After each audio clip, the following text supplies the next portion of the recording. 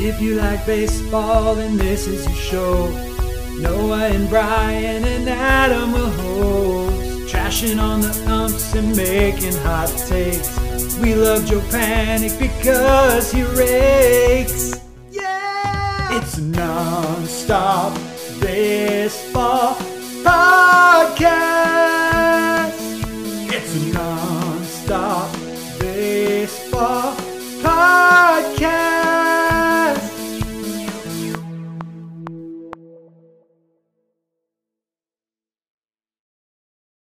What is up, everybody, and welcome to a special episode. Wow, special emergency hot off the press episode of the Non-Stop Baseball Podcast.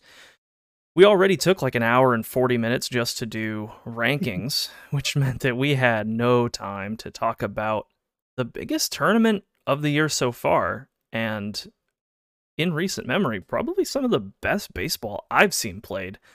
The WBC, the World Baseball Classic. Yeah, man, this tournament was absolutely insane. It's definitely the best WBC so far, ever that I've seen. And some of these games I will remember for a long time. Especially actually, we'll talk about them when we get to it. Yeah. But they are some magical games. We are down a Noah. Yeah, but we've got Rest in peace, Noah. Rest in peace. Unlucky. He's had a tough work week. You hate to see it. Yeah, we've all been there. It's fine. This is for reference in case anyone's wondering. This is we're recording this at like 8:30 on a Wednesday. Yeah, so me and Adam just going rogue about the WBC because you gotta. Yeah, if you listen to our episode predictions of the West and you are back listening to our WBC breakdown, we love you guys. Yeah, love having you. Well, let's start with where the WBC started. Group stage. Oh. Pool play. So, for those uninitiated about the WBC, and that's fair to be, it only rolls around every 4 years, and it's really only been around for like 30 years or something. There's only been like 5 or 6 of these. Yeah. It's back to every 3 years. We're going to see it in 2026. Love it so much. Yeah, awesome. But basically, there is sort of like a precursor tournament before it, where there's qualifiers.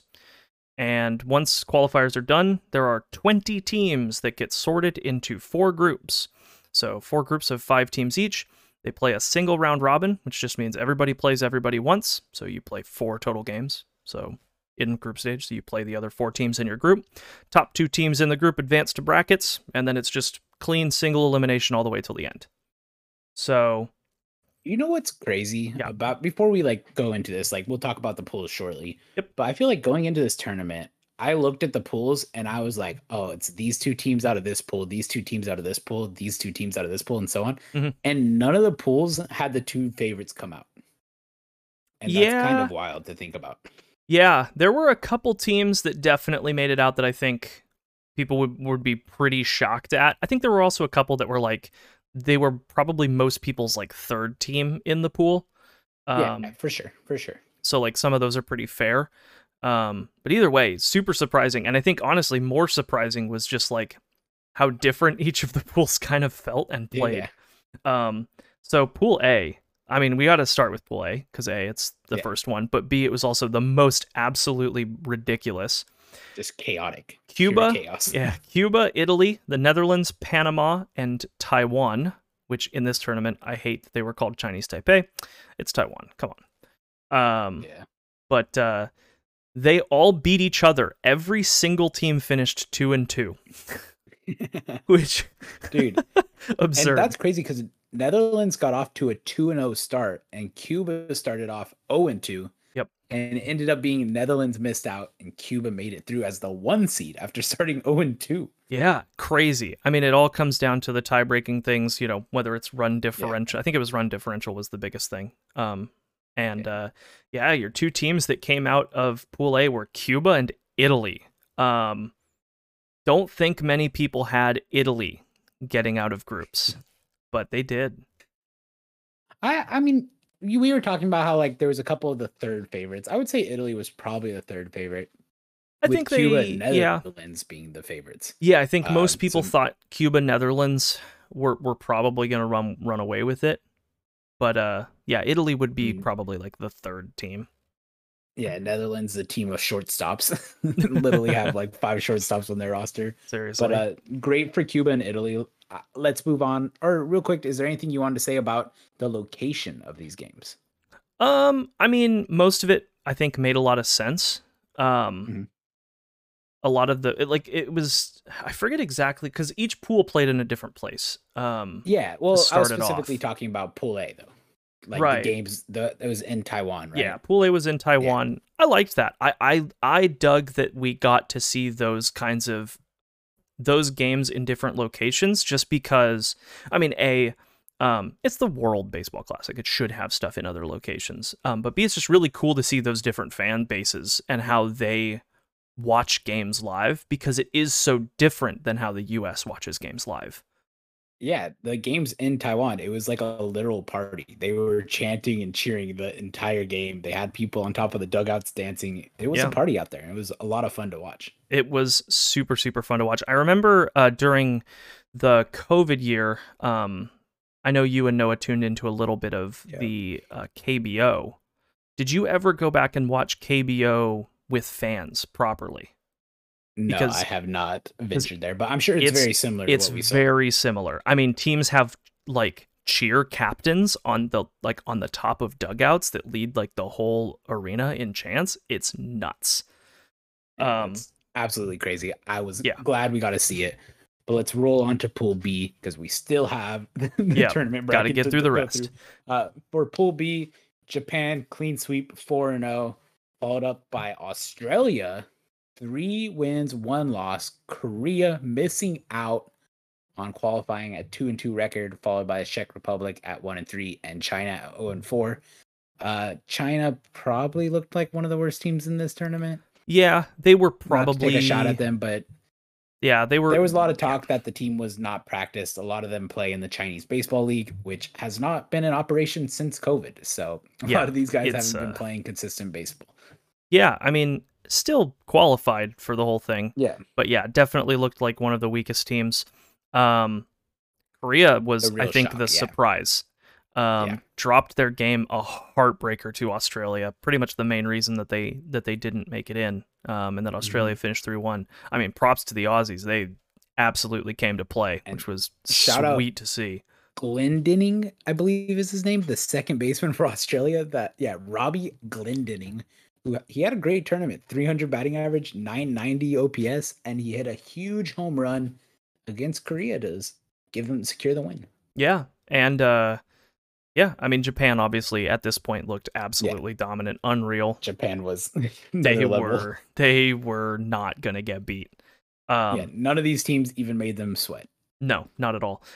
Crazy also thing, Korea, like, this was a pretty big deal that they dropped out. Like, literally, like, right after they dropped out, the KBO, so that's the Korean Baseball Organization, released like a public apology, saying that the KBO and its 10 teams take full responsibility for the results, and they held a meeting to discuss how to improve the short and long-term improvement of the league and the national team. Like, that's how seriously they took that. And the crazy part is that was probably only the second biggest team to miss out. Like, they weren't even the biggest team that everybody was like, whoa. Yep. We'll get to that shortly. But Pool C, that first pool that took place in the U.S. with the U.S. in it. In Phoenix. We had Mexico finishing first place, an absolute shocker. Yep. 3-1. They took down the USA in a crazy game.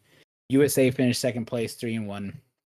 Followed by Canada at 2-2, Great Britain at 1-3, and Colombia at 1-3, which to me, Colombia finishing in last place, kind of a shock. Did not expect that. Yep. Obviously, I think coming in, I don't know how much we talked about it pre-tournament, but Mexico was definitely like a sleeper team coming in. I definitely told multiple people, like, hey, look out for that Mexico roster. Like, they have some good talent, and they had some good starting pitching. Yep. We saw it here as they managed to take down the USA. What was your take on it? US got to a really slow start this tournament. They really didn't look... I mean, obviously they finished 3-1 in the groups. They beat up on Great Britain and Canada pretty hard. But they definitely otherwise looked pretty slow. They didn't look like the super powerhouse team that I think a lot of people would have expected the US to come out looking like. Mexico looked really good though. Awesome games to watch though. Dude, they smacked the US. It was They 11-5. did. Yeah. So that was wild. I'm trying to find who Mexico lost to because I don't have it in front of me. And they lost to... Oh, not them. I have no clue who Mexico lost to. I can't find it. Yeah, I'd have to scroll back pretty far, I think. Find the other group stage. Was it their first game? Did they lose before playing the US? I am. Oh, they lost to Colombia. Colombia beat the US. So Colombia's only win was against Mexico, not the US. Sorry. Oh, wow. But wow, that is kind of surprising. Shout out Colombia for taking down Mexico, but didn't matter much in the end. And then on to Pool D, we had another undefeated team. Kind of, to me, like one of the more impressive performances too. Venezuela, that team looked amazing. Awesome. They were, I mean, we'll talk about it in the quarterfinals too, but Venezuela was an extremely fun team. They swept, honestly, the pool that I would say a lot of people going into thought the Dominican Republic had on like wrap, like they didn't even have to try that hard. Yeah. A lot of people talking about how that Dominican Republic has the best roster in this tournament. Well, they finished 2-2 and did not qualify, as Puerto Rico finished in second with a 3-1 record, followed by Israel and Nicaragua, which, sorry guys, you never really had a chance in the bracket with the Dominican Republic, Puerto Rico, and Venezuela. Israel may have been some people's sleeper pick. Nicaragua probably didn't have much of a chance ever. But yeah, Venezuela came out guns blazing. Yeah. Awesome games. And those games in Miami, like Phoenix was cool, but Miami was an amazing location. I hope next time around, wherever they decide to play in the US, Miami is involved, because that really seemed like a great spot to have games. Also, they really just, obviously, I feel like this is very intentional, but all of these sort of locations really fit most of the teams that were in each pool. Obviously, the games played in Taiwan, that was Taiwan's group. The games played in Tokyo, that was Japan's group, as well as Korea and China's group. So you get a lot of that Eastern Asian influence. The games played in Phoenix had Mexico, US, Canada. GB Colombia will sort of fit in there a little bit, but Colombia's, makes some sense. And then the games played in Miami, tropical, you get Puerto Rico, Dominican Republic. You like it fit the locations really, really well. And so I think you got really good fan turnouts, even for those kinds of group games, which was awesome. Yeah. So anything else you want to say about the pool stages before we go on to the bracket? No, nothing else. Bracket stage was where it was at. Yeah. So the first game we had in the bracket stage, I believe, was the quarterfinal of Australia versus Cuba. Yep. Which actually ended up being a pretty close game. Cuba taking it home 4-3 over Australia. Australia really impressed me this tournament. I didn't really expect much of them going in, and I mean, they hung very close until the end. Shout out Yohan Moncada going 2 for 2 with 2 walks and a double. I mean, Cuba, it was interesting that Cuba had some players that have defected playing for them. It was fun to see them. Their pitchers, they had some nasty pitchers. A couple of them pitching in the Japanese league. And they were a fun team to watch, man. Any thoughts on this game? No, it's just an awesome game. Yeah. So we'll go on to the next game where we had Italy versus Japan. And do you know what? Italy was like one of the talks of the tournament. They were fun. They had the mustaches going. They had the espresso machine in the dugout. It was awesome. Italy was a fun roster, but fun doesn't get you very far when you have to play against Japan. Yeah, it also doesn't get you very far when Japan decides, we're gonna treat you to a Shohei Ohtani start. Yeah, that didn't go great for them. Hey, they got 2 runs off of Ohtani. They did get 2 runs off of him at the very tail end of his start, after 4 full innings. Yeah, so you get a couple. Those 2 runs may have still had you down 4-2 at the moment, and then Japan goes on to score 3 more. Yeah, and then Japan knocks 3 more. And then something I think we'll get into later, that 4 2/3 from Ohtani, a really long start for this tournament. Like, A lot of these games, especially in the bracket, in the knockout, were like 2 inning starts for most of these teams. Like starters did not go deep. Yeah. I mean, he threw 71 pitches, which I believe the pitch limit was 65. So you could finish the batter once you hit 65. So 71 pitches. I mean, that's a good start for Ohtani. It's a great. I mean, 4 2/3 is nothing to slouch at either. Especially not against world classic teams. But and the two hitters of this game for Japan, the big guys, was Murakami, their young third baseman, 2-time MVP in the Japanese league. I found out. Yep. He had been quiet the entire tournament and then broke out this game 2 for 3 with a walk, it looks like. And then Okamoto, the first baseman, went 2 for 2 with 2 walks and 5 RBIs. Those were the big guys in the game. Shout out Japan, as that was another easy win. And then on to the next game, which may have been one of my favorite. Oh, I'm skipping around. Yeah. Actually, because the problem is that these games got flipped schedule wise. Yeah, which the Mexican coach was not too happy about. Yes. So this game. Yep. So this game, which was on a Friday, was supposed to be U.S. Venezuela, and it got shifted over to Saturday, and Mexico had to play on that Friday against Puerto Rico. Still an awesome game though. Yeah, no, that was an amazing game. I mean, Puerto Rico, there's something, you looked at the roster and it's like, okay, they have Lindor, they have Kike, they have Baez and Rosario and a couple other like major league guys, Maldonado, right? He's a good catcher. Christian Vasquez, he's a good hitter. But like, there's something about this Puerto Rico team, every tournament, they just come to play. Yeah, like seriously. Always fun to watch in the WBC. But Mexico is kind of the same way. I mean, dude, Randy Arozarena, like this tournament, I think, has put him like in the forefront of everyone's mind. Superstar status. Absolutely. Yeah, just huge. He's so much fun to watch. And I mean, you look at this, both teams had 9 hits. They were hitting a decent amount. Julio Urias, I mean, Puerto Rico did their job. They got to him in the first inning, got 4 runs off of him. Yeah. And then, but I think the craziest thing there too, Puerto Rico, lights him up for 4 runs, and then Mexico says, you know what, we're still sticking with him though. And then he punched their ticket for 3 more innings. I mean, dude, if you're Mexico, you have to trust Urias, right? In that situation, I mean, he's your stud, he's your veteran, he has some playoff experience. You don't have a lot of guys with his type of resume, so you have to stick with him. And you know what? He shut them down for 3 more innings, and Mexico just slowly kept crawling back. They got 1 in the 2nd, 1 in the 5th, and then 3 in the 7th. And just like that, they were back in the game. That was a huge 3-run shot too by Paredes. I think, did I butcher that name? I might have. But shout out him. And Puerto Rico, I mean, dude, Stroman went out there, did his best. I mean, 4.1, gave up 2 runs. It's late. Give me a let me be okay. But yeah, Puerto Rico is eliminated. Yeah. And that was kind of surprising to some people. Yeah, for sure. See that coming. And then we get to the last game of the first of the quarterfinals, and this was, I mean, when this game finished, I was convinced this would be the game of the tournament. This game was one of my nuts. favorite baseball games I've ever watched. This game was absurd. U.S. versus Venezuela. U.S. coming in kind of, somewhat rocky. I mean, they lose a game to Mexico. Mexico looks like they were going to be a really good team. Venezuela clean swept through their pool, and the USA jumps out 3 runs first inning. 5 straight hits off of Martin Perez, who had a great season last year. Yeah, awesome. They came out hot. They came out one thing that's important to note: hot. 5 straight hits, none of which were hit hard. No, not at all.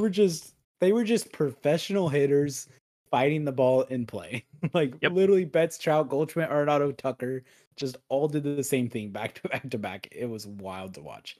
But they get 3 straight runs, and Venezuela's like, we're not done yet. And they come back and get 2 back right away on a Luis Arias.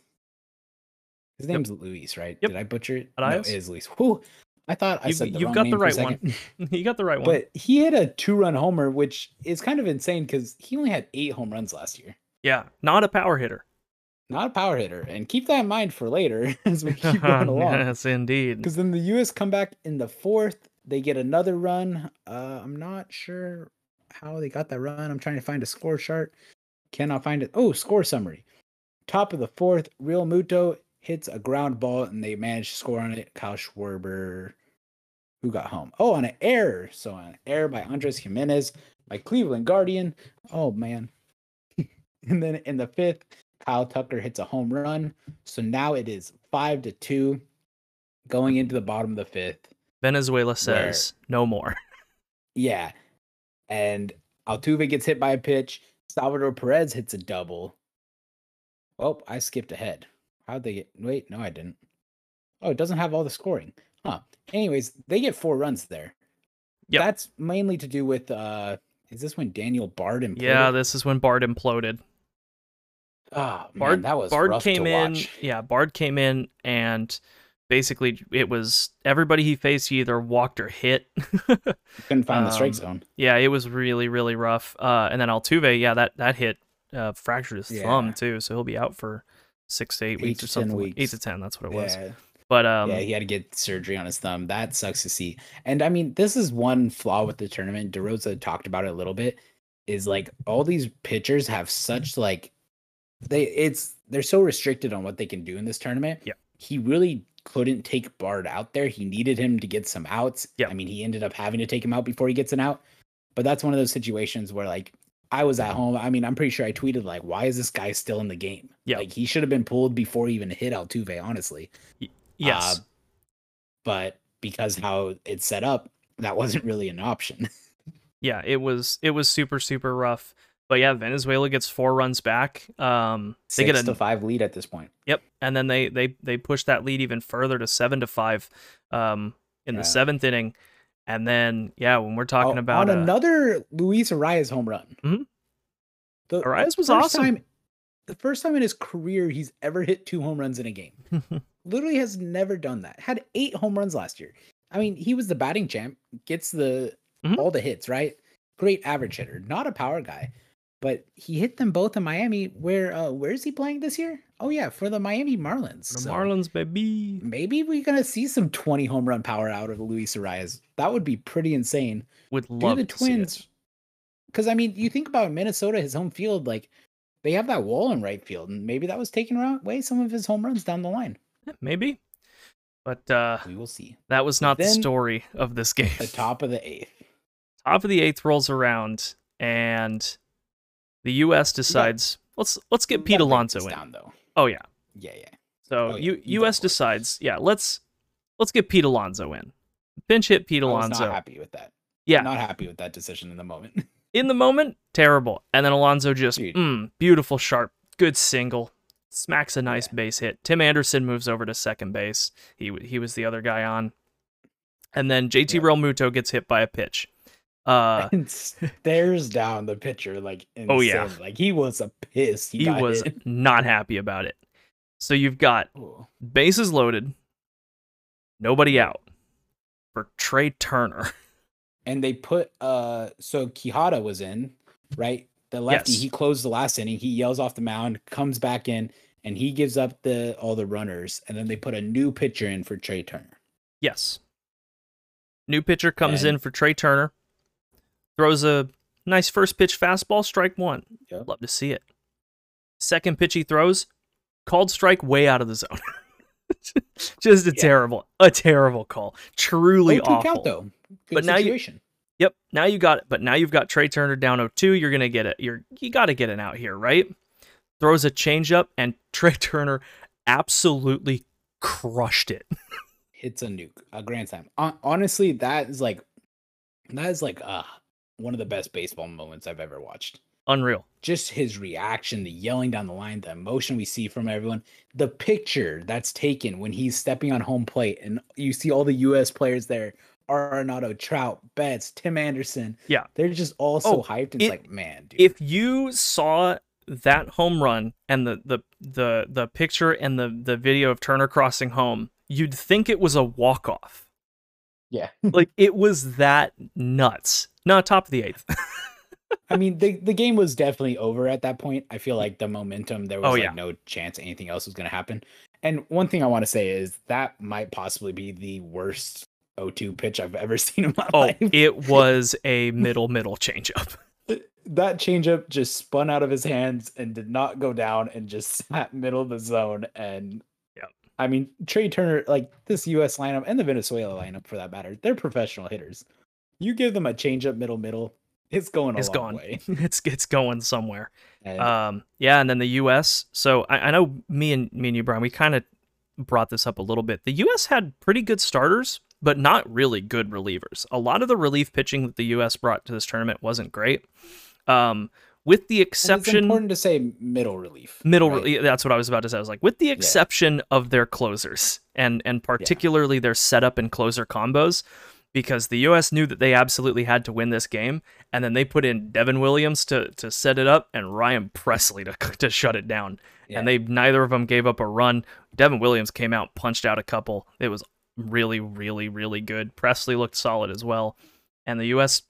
finishes out those last couple innings, cleans up the game, wins it 9-7. Instant classic. That was an amazing game. You were like, dude, the way this is going, there's no way the U.S. could lose. They play the following day, that's Sunday, against Cuba, right? Yes. I don't think we need to talk very much about this game because it was just an absolute beatdown. Cuba gets 1 in the top of the first, and then the U.S. gets 2 in the bottom of the first, 1 in the bottom of the second, 2 in the bottom of the third, 2 in the bottom of the fourth. Oh, Cuba gets 1 in the top of the fifth. Yeah, good for them. So the U.S. gets 2 more in the bottom of the fifth, followed by 4 more in the bottom of the sixth. Yeah, I mean, there was a Goldschmidt homer. There was another Trey Turner homer. Oh, I'm sorry, there's 2 more Trey Turner homers. There's Trey Cedric Turner. Mullins homer. This was one of those games where it was funny. Like when the schedules first got like adjusted, right, and they threw Mexico into that Friday game, U.S. onto the Saturday game, and then what would have happened had the U.S. played on Friday and won, they wouldn't have played on Saturday. They would have had that day off. Yeah. This is one of the and I would have preferred that because that's the way it should be. You shouldn't have teams playing back-to-back days when you have so few games being played. It's just bad scheduling. The momentum thing and It's just stupid scheduling. However, this game against Cuba really felt like the U.S. just like picked up right after the game.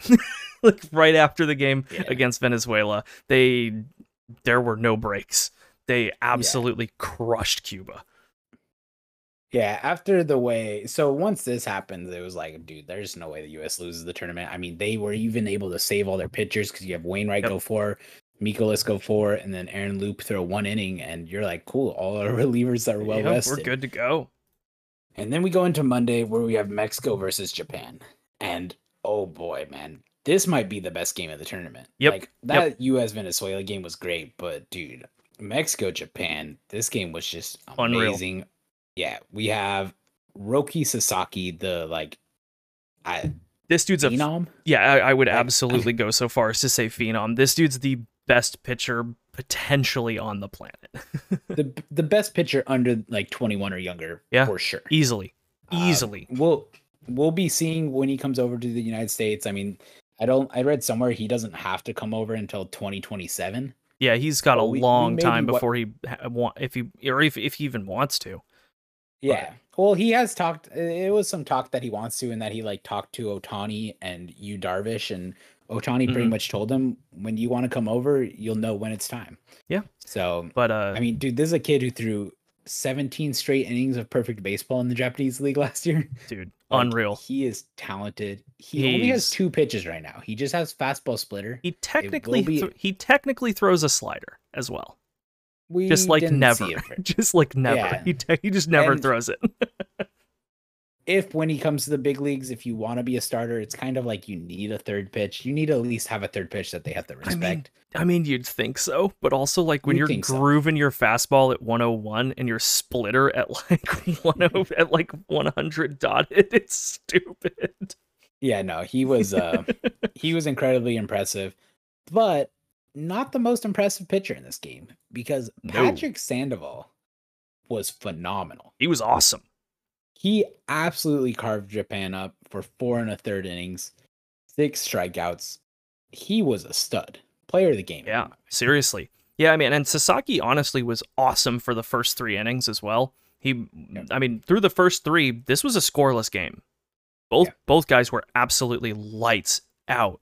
And then in that top of the fourth, Sasaki, couple guys get on due to just, little bloop singles. It was a bloop, and a blast.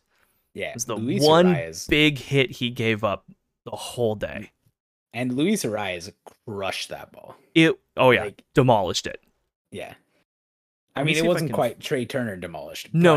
It was a great hit. But I mean, when you consider off of, that kind of guy, yeah. Exit velo 103.3, 403 estimated distance at 26 degree. It was a missile. Yeah, no. So Mexico goes up 3-0, and dude, this game was like, oh man, dude, I don't know if Japan's gonna be able to claw back with the way Sandoval was pitching. Right. Well, But it then wasn't he gets even pulled shortly after. Yeah, it wasn't even just that I think was like, oh man, Sandoval's pitching really well, but I also think you knew Sandoval had to come out, right? Yeah. The way that we, as we've already said, the way that the rules kind of go, he had to come out. So 65 pitches, he threw 66. Yep. So he got Jose Urquidy comes in, and you go, when you're okay, like, oh. this is where Japan has to like start coming back. Nope. But your No runs. is not easy. Yeah. No runs in the fifth. No runs in the sixth. And now you're kind of going, oh man, Japan's getting blanked now for 6 innings. Like they cruised through every other game they've played. And now you've got 3 innings to get it done. And then bottom of the 7th. Boston Red Sox Yoshida hit a 3-run homer. 2 runners get on. I believe Otani got a hit and Kondo got a hit ahead of him. Believe so. Sounds right. Yes. And then Yoshida hit it right down the line, like as close to the line as you could get without being fouled. I mean, I believe it hit the pole. Like a home run's a home run. Home run's a home run, baby, and it's suddenly a tie game. There was some hate on that Yoshida signing going to the Red Sox, but that's when he's gonna play in Boston. Oh yeah, I will. Are you kidding me? The way that park is set up, he can go down the right field line, or he can spray it off the wall and left. Dude, Yoshida might be insane out there. The AL East is a dream if you like to play the right field line. You got the short porch in New York. You got Pesky's pole in Boston, dude. The AL East is awesome for that. Dude is going to be living life out there. So it ties the game up 3-3, and it's like, oh man, what a game. And Mexico's like, oh, give me that lead right back. Right back, Drops baby. 2 in the top of the 8th. Yeah, Verdugo. And at this point, Verdugo a big double. Rosarena comes around to score. Isaac Paredes hits a nice sharp single, gets that another run through. Weird play at the end of that one. You had a guy score, but then you had a throw out at home, so you get a run that comes through, but also the third out. So weird one. And either it way. Turns out, that run may have mattered, but it may have mattered. Yeah, we go back to the bottom of the 8th where Japan gets a runner on, and then we see a sacrifice bunt. Yeah. Right? And we sack bunt to walk? move. So we get a single, a walk, and then we get a sack bunt to get runners on 2nd and 3rd. Yep. And then a sack fly. One thing to talk about, the guy who laid down that sack bunt, Ginda, he had like a broken pinky finger and like couldn't really swing. He was like slap hitting or bunting everything because he couldn't be hitting. But he was so good at shortstop, they kept him in the game. And it's kind of crazy how like you knew that bunt was coming and they still got the sacrifice down. Yeah. And then they got the sack fly. That was just perfect. I mean, get him on, move him over, get him in. Right. It's get guys on base, get them rotated around, try to get everybody station to station, but you only get 1 run back. And that didn't win. That run was huge. That's a huge run. It's a huge run. But that's not going to win you the game when you're down 2. Yeah, and in the top of the 9th, while Japan's on the field, and they managed to get out of it with Mexico scoring no runs, so we go to the bottom 9th with it by 1.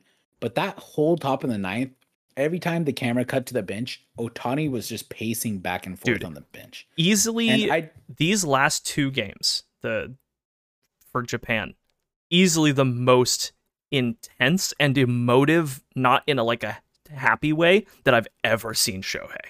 Dude, Otani was locked in. There was no questioning it. I mean, I told my dad watching him pace the bench, I'm like, dude, this guy is like, dude, he was gonna hit whatever you threw at him. And sure enough, he went up there. New pitcher for Mexico. That pitch was high and outside. Yeah. And Otani just smacks it. Yeah, and new pitcher for Mexico. Mexico brings in their closer Giovanni Gallegos. Yeah, Gallegos. Awesome For the Cardinals. Awesome closer. Really good closer. Yeah. Really solid. And you could tell Shohei walks into that box and says, I literally don't care what you are throwing. I'm absolutely smoking it. And just smoked it to right center for a double. Honestly, looking back, they should have just walked Ohtani, just not even faced him. Because, like, yeah, they didn't score a run there. They only got the double. But, dude, the momentum that caused, like, you felt the energy change. Ohtani gets on second base, turns to his dugout, and just yells, right? Just amped up. We don't see that kind of emotion out of Ohtani. And I think it just kind of fired them up. Ohtani goes out there, walks on only got one strike. Like, couldn't find a strike zone against Yoshida. Which might not be a bad thing, because Yoshida was hitting. Right? Yoshida was hitting really, really well. Yep. And then... So you pitch around him to face Murakami, who had been struggling. Murakami was 0 for 4 at this point with 3 strikeouts. But important to note, they put a pinch runner in for Yoshida. Dude, holy Ukyo Shudo. Oh my god. Yeah, Japan throws in a pinch runner. Yeah, Yoshida, not a speedster. This dude, Ukyo Shudo, pinch runner. Great decision. So Murakami is up. This dude... Again, and you said it earlier, 2-time MVP in Japan. This dude in Japan is like known as their Babe Ruth. Like this dude he broke the home run record last year. Yeah, this dude is nuts. He's been struggling super, super hard. And we talk about Roki Sasaki coming over. Murakami is another guy they talk about coming over. He's only 23, and they think he's going to be coming over in the next 3 years or so. I would not be shocked. But he comes up. And he hit a ball so hard. I 1000% thought it was out. Like the moment it left the bat. This ball was freaking crushed. 111 off the bat is what MLB.com has this thing at. Absolutely smashed into left center, hard off the wall. Ohtani's crossing home plate. Ohtani was on second, pinch runner on first. Ohtani's crossing home plate. The runner is like 2 steps behind him. Yeah. Well, Ohtani was kind of waiting to see if he could get caught, right? For sure. Which is a good decision. Yes. Shudo had the perfect read and the perfect jump. Mm-hmm. Like, if you watch it, as soon as he knew it wasn't going to be caught, he was just head down sprint, full on sprint.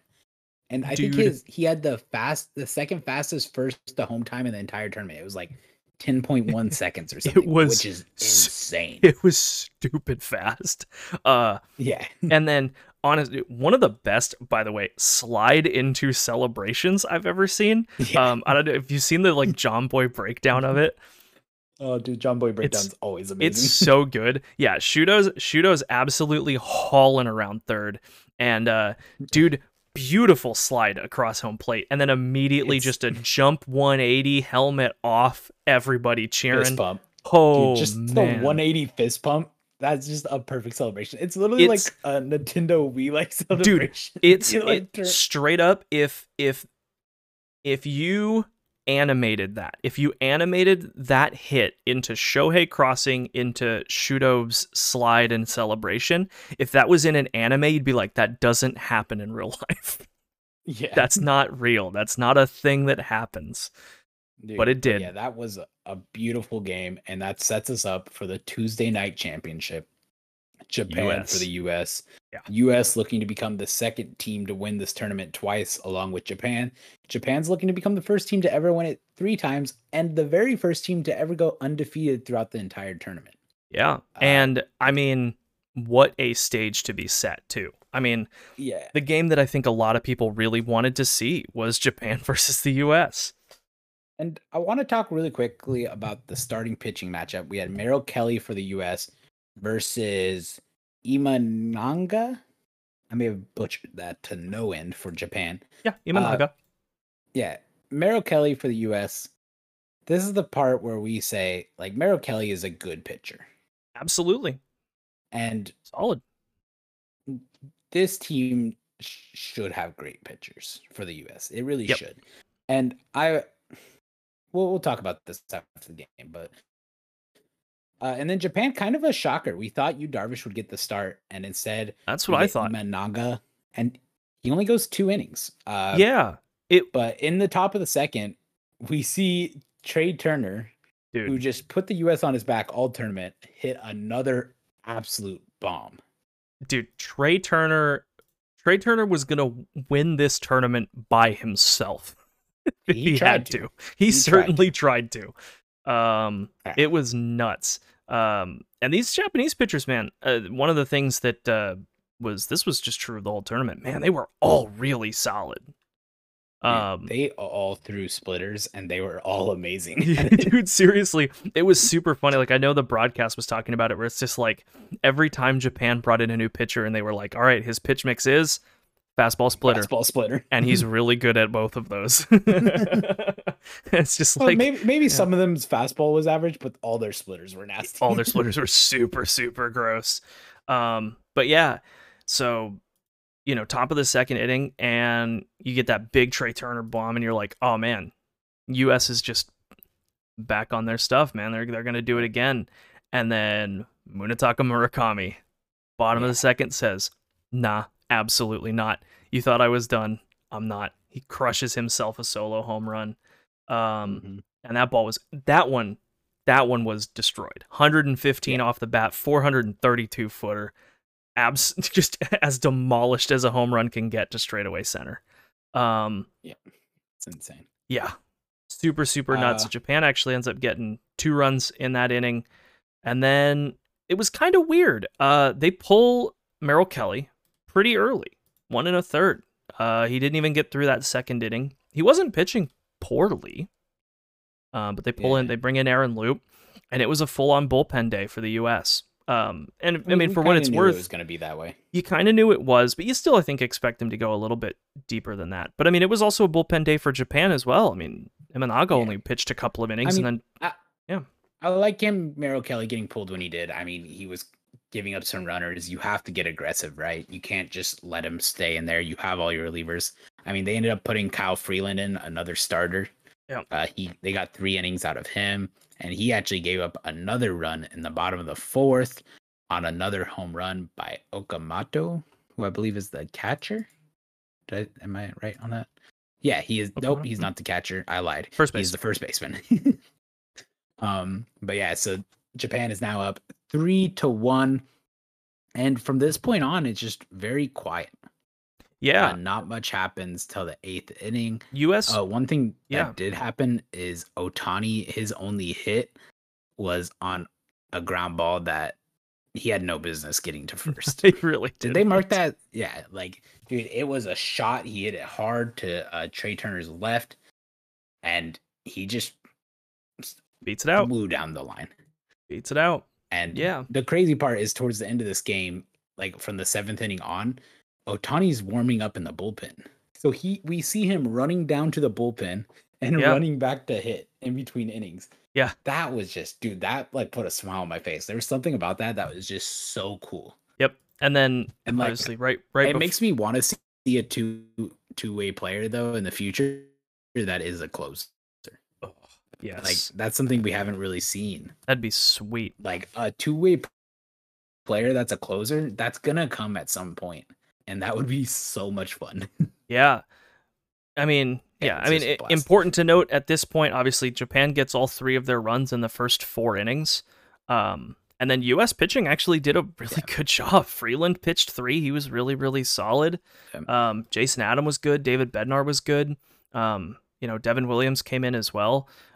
U.S. pitching was awesome. Japanese pitching was also nasty in there. Dude, Devin Williams was awesome. But Japan pitching was really good too. But you come into the 8th inning. My dad, quick note on Devin Williams. Yeah, quick note on Devin Williams. That was the first time my dad had ever watched the Airbender.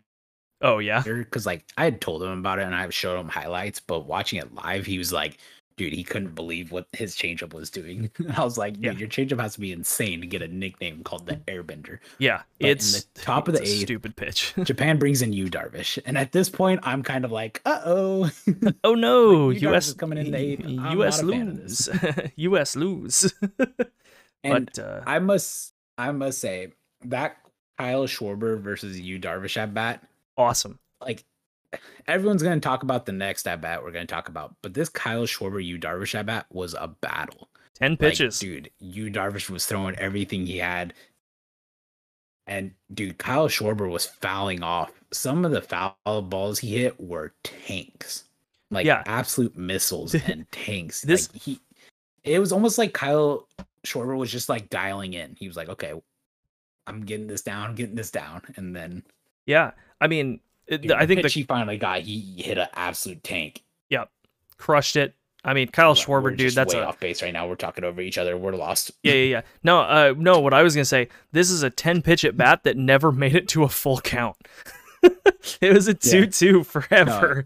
No. Schwarber was fouling off literally everything, but dude's an absolute big time hitter. He is hit in every major appearance he could possibly hit in. I think he's literally gotten a home run in like every series, possible major league series. Yeah, and when we say that, we mean like ALCS, all of them. ALDS, NLDS, NLCS, Wild Card, World Series, and now WBC Final. This dude is just a professional big-time hitter. Yeah, in the seriously. big moments, you want Kyle Schwarber out there. Schwarber is the dude that if clutch stats were real, his is a 99. That's the dude who, just what he has. That's the dude knows how to hit clutch big boy hits. If you watch the moment too, as soon as he hits it, he knows, and he's just all business. He's like, okay, we're going to do this. We're going to come back. And then we get to the top of the ninth. Yeah. And out comes Ohtani from the bullpen. And this is going to be a moment I always remember. Just Ohtani coming in from the bullpen, pumping 101, 102 at some instances. Yep. And first at bat against Jeff McNeil. McNeil does his job. Yeah. Draws a walk. Gets on really base, well. Turns it over to the top of the lineup. Mookie Betts coming up. Brutal double play. Dude, that Mookie Betts, that was a dagger, man. Honestly, I know there was no chance Mookie Betts beats it out, but not watching Mookie Betts sprint down the baseline kind of hurt my heart. It's rough. You get what I'm saying? Like, yeah. And I know he just slowed up last second and he wasn't going to get there, but like, man, dude. Still, just a and I'm crushing. Not be talking smack about Mookie Betts. No, Mookie Betts had a phenomenal tournament. Yeah, but just a crushing double play. But if ever there was the storybook ending that literally everybody could have possibly imagined, it was this. Ninth inning, Shohei Ohtani on the mound, 2 outs. Who's across him? Mike Trout. Because of course it is. I mean, okay, we're both from the U.S., right? We were both. I was rooting for the U.S. I assume you were, or were you rooting for Japan? I don't know. I was rooting for good baseball. Okay, fair enough. So this moment, obviously, the result not what I wanted. Right? I would have loved Trout to hit a bomb there. Michael Trout has had like 6,000 plus plate appearances in his life, and I don't know why I just called him Michael. Yeah, that was Mike weird. Trout. I don't like that. I didn't like that at all. But he's had over 6,000 plate appearances in his career. Only 24 times in his entire career has Mike Trout went to bat, swung and missed at 3 strikes for a strikeout. Brutal. 24 times over 6,000. Mike Trout does not swing and miss at 3 pitches, hardly ever. Yeah. And Ohtani just went up, threw 2 fastballs by him. Yeah, I mean, first pitch was a slider that missed. Yeah. Showed him something off speed, and then just pumped 100-mile-an-hour heater past him. Threw him another fastball that missed outside. Trout did kind of spit on it. Pumped another 100-mile-an-hour fastball past him. Yep. Missed another fastball, and then at this point, Ohtani's been sort of, going back and forth between a fastball outside, a fastball in, fastball outside, fastball in, throws something that starts in, it's a slider. Yeah. Trout absolutely whiffs on it. A nasty slider at that. And the thing is, so gross. All three of those swing and misses, Trout was barely off. Yeah. Like even that slider, dude, anybody else would have been so far ahead of that slider. And he was a little bit ahead of it, but not like crazy ahead of it. He just kind of missed it. He was on it for velocity. He was way off it for location. Oh yeah. No, because it was absolutely disgusting. Yeah. And dude, Mike Trout's after the game was like, he won round 1. Yeah. Which is like, I love that. Such a dope comment. Love it. Love it so much. But Yeah, Trout punches out. Ohtani closes that game out. Knocks himself a save in the World Baseball Classic to seal it. Dude, About as you wanna know- storybook as you can get for Japan. Yeah, absolutely. It was amazing. And just the emotion Ohtani showed after the strikeout, just throwing the glove, throwing his hat, yelling, man, dude, I love seeing the emotion out of Ohtani and Trout. And I would love nothing more than the Angels to make the playoffs. I don't think it's in the cards, as we talked about if you listen to our West prediction episode. But man, dude, you never can give up on a team with Ohtani and Trout. But one crazy Ohtani stat I want to say in this championship game, Ohtani hit a baseball 114 miles per hour. The second hardest any ball was hit that game. Yep. He threw a baseball 101.6 miles per hour, which I think was the hardest any pitch was thrown that game. Yeah. So over the course of the tournament, though, nobody hit a ball harder than Ohtani, and nobody threw a ball harder than Ohtani. Yeah. And then the last thing is he ran to first in 4.16 seconds. Dude, this dude had the second hardest ball hit of the game, threw the ball the hardest in the game, and had an absolutely insane sprint speed to first. Like, Ohtani's not human. Dude's a freak. Dude's a freak athlete. Like, he is the best baseball player to ever play the game. And like I think it was I forget who said this, but someone said like he is the best it was Trevor Plouffe. He is the best baseball player to ever play the game. He may not have the best stats when he finishes. Who knows, right? His career's still in progress. Sure. But no matter what the stats say, we cannot deny the pure talent Ohtani has. Like, the fact he can be elite pitching, elite hitting, and elite running, right? Sprint speed. And like, dude, the guy probably could play great defense. I mean, granted, we won't ever see him out there because he has to pitch, which makes sense. But man, dude, I just can't stop thinking about how talented this guy is. Yeah, it's nuts.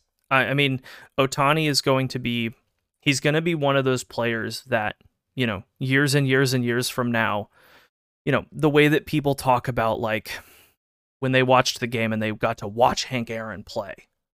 Like, dude, we got to watch Ohtani play. We got to watch Shohei Ohtani play baseball. That's awesome. Dude, so Ohtani in the World Baseball Classic, batting average 435, on base percentage 606, slugging 739. Absolutely insane. Pitching stats, 9.2 innings pitched, 1.86 ERA, 11 strikeouts. He hit the hardest ball of the tournament at 118.7 miles per hour, and he threw the hardest ball at 102. To throw the hardest ball at 102, that might be close with like Roki Sasaki. Yeah, there was a couple guys. There was a couple guys up there, all around 102. But 102 definitely. It says the hardest ball thrown. I'll trust it. And he hit the longest home run, 448 feet. Just take that all in. That is so absolutely absurd. Dude, like we've been talking about like the contract Ohtani's going to get next year because last year of his contract. And I've like pretty like much say I've been convinced it's going to be $500 million, right? Yeah. Dude, there was a reporter talking today that number might be starting with a 6. Yeah, that's and like bro. Yeah, and like the absurd thing about that kind of thing is like Ohtani is the kind of player that like you can't just be like, nah, that can't be real. You go, well, actually, I mean, it might be. Dude, Ohtani is just so good. Like he took away the tournament. And I guess while we're talking about the tournament, let's talk about the All-World Baseball Classic team. Yeah. And I realized we missed a moment earlier, and that I feel like we have to talk about. Because like Ohtani, he was the talk of the tournament at the conclusion, but throughout the tournament, the talk of the tournament was Randy Arozarena and what he was doing for Team Mexico. And we skipped over the moment when he robbed the home run and literally just stops and stares. Yeah. Dude, that is like one of the coldest moments I've ever seen in like a playoff environment, to just catch the ball and just stare. Awesome. And Randy Arozarena, man, he knew it was about the fans. Like, they make a pitching change. He's literally just out there signing stuff. Yeah. Like, he was just taking it in and having the best time of his life. There were a good handful of guys that their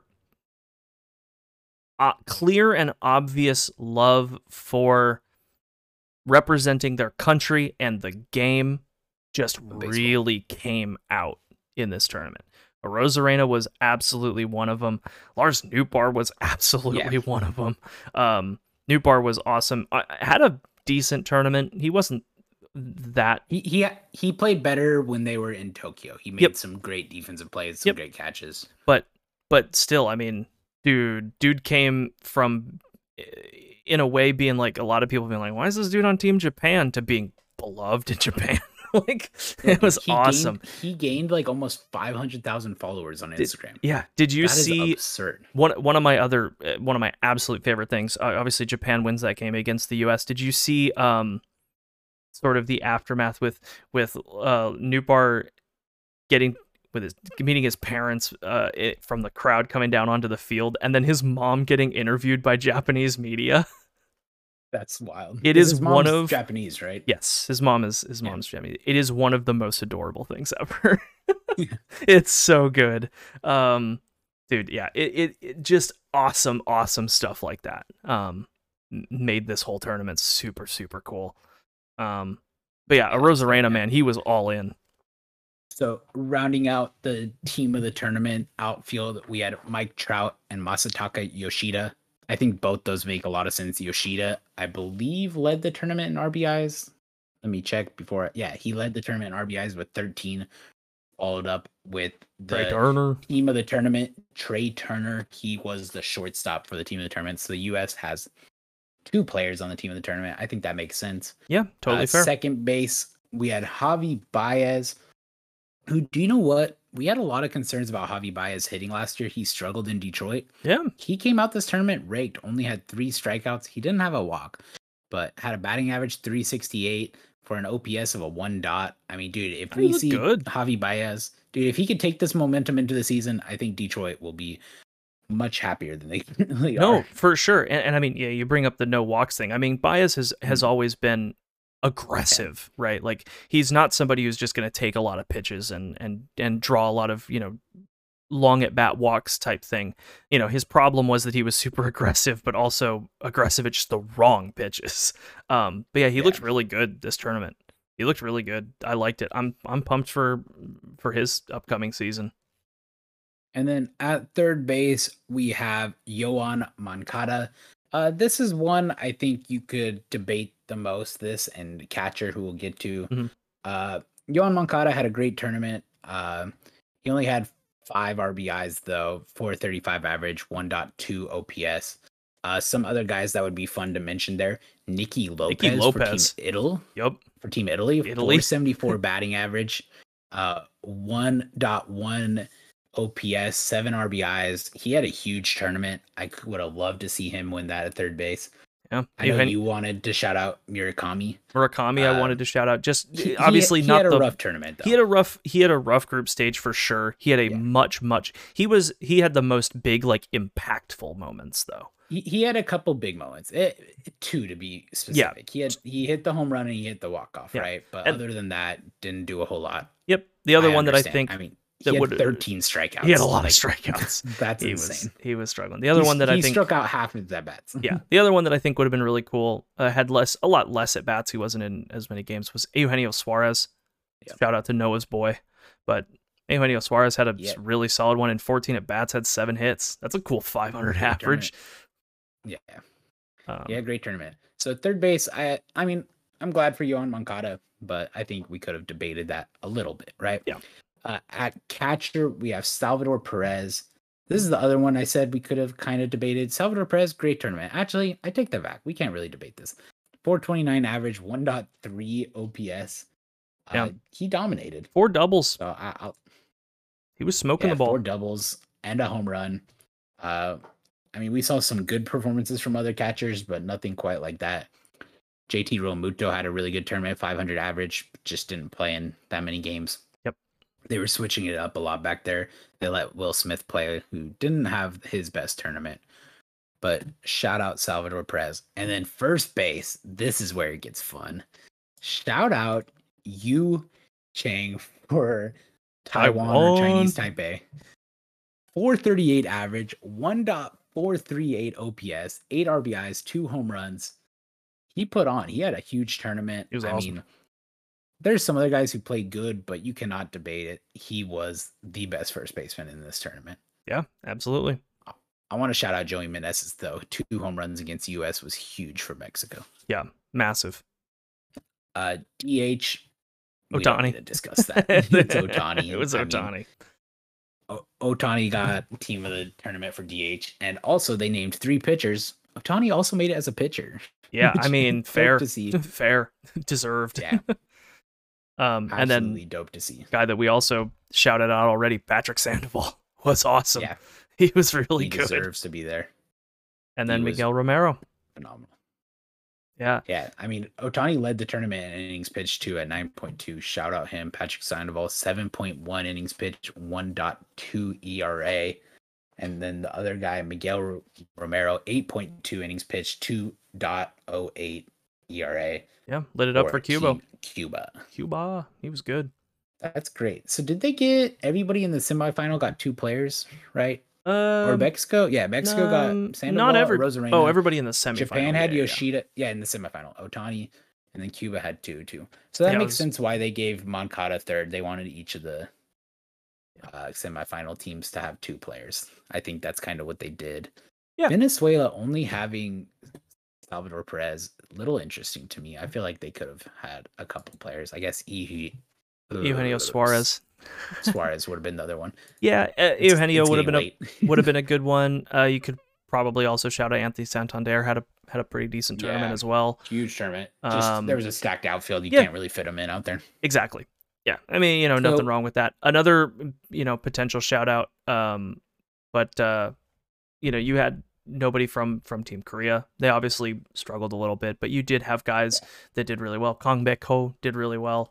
He had a solid tournament. He would have been the DH. Would have been his. It would have been hard to put anyone on Korea on this. I mean, it just when you don't make it out of group stage, you have to really show off like you did. Right. No, for sure. But it's just one of those things. You get teams that didn't make it out that that did well for themselves. So also a shout out Yu Chang, who's on Twitter is you the Soldier Boy. just found that. That's amazing. Love that. That's a fire handle. So we've been going for a while and don't want to keep them too long because this is just a bonus episode. Overall thoughts on the tournament. What's your take? Friggin' awesome, dude. It's so good. World Baseball Classic is the kind of tournament that right now doesn't have the kind of pomp and circumstance that something like the World Cup, for example, for soccer has. But I think that baseball clearly has the place for that kind of tournament. And this was really the first World Baseball Classic where it really caught headlines. And I think that the one in 2026 coming up is just going to do the same, if not more. I hope more players buy in after they see and realize just how freaking awesome it is.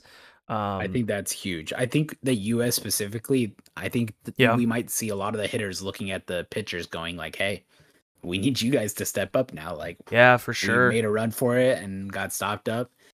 Like, we need some of you guys to show up. Like, dude, you get a couple big name starters. Like, honestly, the bullpen, like we talked about Mineral Relief. Yeah. I don't even think that's that big a deal. You get some big name starters out there. Right. Who can shut down for 3 innings. It changes games. Seriously. I mean, like, imagine like a Max Scherzer.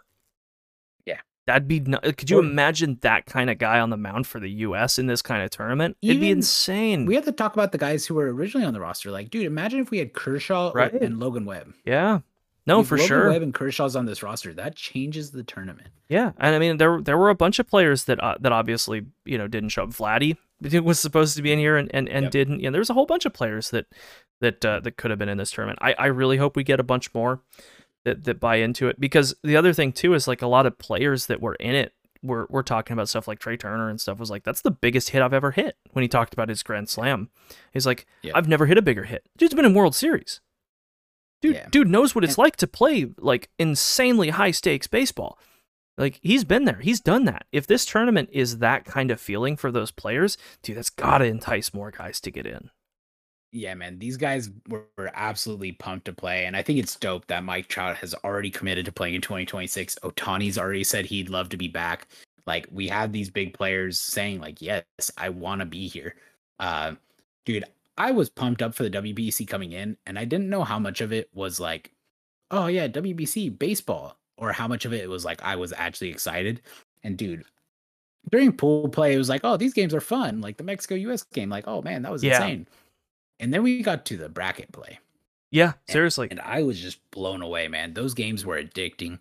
I wanted to watch them all, and I couldn't be more pumped to watch the 2026 WBC. Like, I think the next step for this tournament is to try getting some European buy-in. If you can get some of those European countries to like start playing baseball, that's how you truly grow the game. And dude, this tournament was so much fun. Pumped for what it was. And like, yes, we had some moments where it's like, man, that sucks. The Altuve injury, the Edwin Diaz injury, right? But it's baseball. That's gonna happen, man. Think about spring training. We had Gavin Lux. He's out for the season. Like, dude, you can't be worried about the injuries. Injuries 90% of the times are freak accidents, right? Yeah. Like, I would say the other 10% something weird happens, right? But 90% of the time it's just a freak accident. Maybe even 95, 98% of the time, right? Like, crazy high number. They're just freak accidents. Things happen, right? Yep. And like, dude, I think it's going to be very interesting to see how these guys perform this season. Like, do they start the year locked in? Do they start the year slow? Like, I'll be very excited to see how it happens. Overall, though, this tournament was phenomenal, and I am absolutely pumped for 2026. Yeah, seriously, just super, super excited to see it again. So really quick, I have Noah's takes really quick. He said he understands some players not wanting to play, and he does think the injury risk is slightly higher, but if you ramp up earlier, you should be good. He said, so about the Mike Trout Otani at bat, that Mike Trout didn't fail as much as Otani just did an incredible thing. Yeah, seriously. And he's not a fan that Trout got when he worked. Oh, yeah. He's not a fan of like Trout. Like, man, there's a narrative. Was dominant. Yeah, I mean, there's a narrative around the at bat that Trout had a bad at bat. Now, in fairness, Trout did struggle a little bit in the last couple of games, but that was not a bad at bat by Trout. It was a really amazing at bat by Otani. And we talked about this a little earlier. All three swing and misses. Trout was very close to sending that ball to another dimension, right? And I know, because we were back and forth a little bit on our Twitter thing. Trout was taking some hacks that would have sent a ball to the moon. Yeah, like, no, for sure. Yeah, and I think the last thing Noah says here is like Schwarber is one of the best big game hitters in this generation. We touched on that. Completely true. Yep. Dude, that Schwarber Darvish at bat, awesome. In my mind, is right up there with the Otani Trout at bat. It was absolutely insane.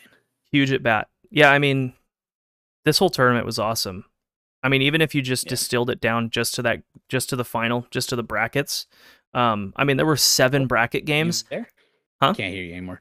Oh, no, I'm still here. You cut out for a second there. It might have been my end, honestly. It's just on your end. Okay. That's wonderful. That's all right. No, but even if you just took the World Baseball Classic, just for the last 7 games, just the bracket games, 3 of those games are like already easily in like the top 10 of my favorite baseball games I've ever watched. That's insane. That's the level of baseball that this tournament was. And I think something that's important that we mentioned is like, if our own team was in the World Series, I personally would still prioritize that above this, right? Like, if the Giants were playing in the World Series, the anxiety, the stress, my heartbeat, like all that is way higher. But to me, this was equal as like a World Series, like last year's World Series. Yeah, it was fun. It was dope. As an outsider looking in, same level, amazing. Yeah, no, because like I think also the thing with like your team being in the World Series, right, is you followed them for 162 games. Yeah. You followed them for the grind of the full season and the postseason. There's so much more buildup to it. Obviously, this is personal like investment, right? It's just time invested. Yeah, there's a lot more investment, and this is like a 3-week tournament. It's not nearly as much, but yeah, as far as like hype, atmosphere, quality of the game being played. dude, it does not get much better. Yeah, no, that was so. Hopefully, everybody listening, you enjoyed this episode. You enjoyed the tournament as much as we did, and we'll be back next Monday as regularly scheduled with the East Division breakdowns. That's gonna be fun. Anything Absolutely. else you want to say? If we have not converted you to being a WBC fan yet, go back, find highlights, watch the games, and if you still aren't convinced, you're wrong. And with that, it was an amazing tournament, and I am extremely glad we have it. And with that, goodbye. We will see you on Monday. Goodbye.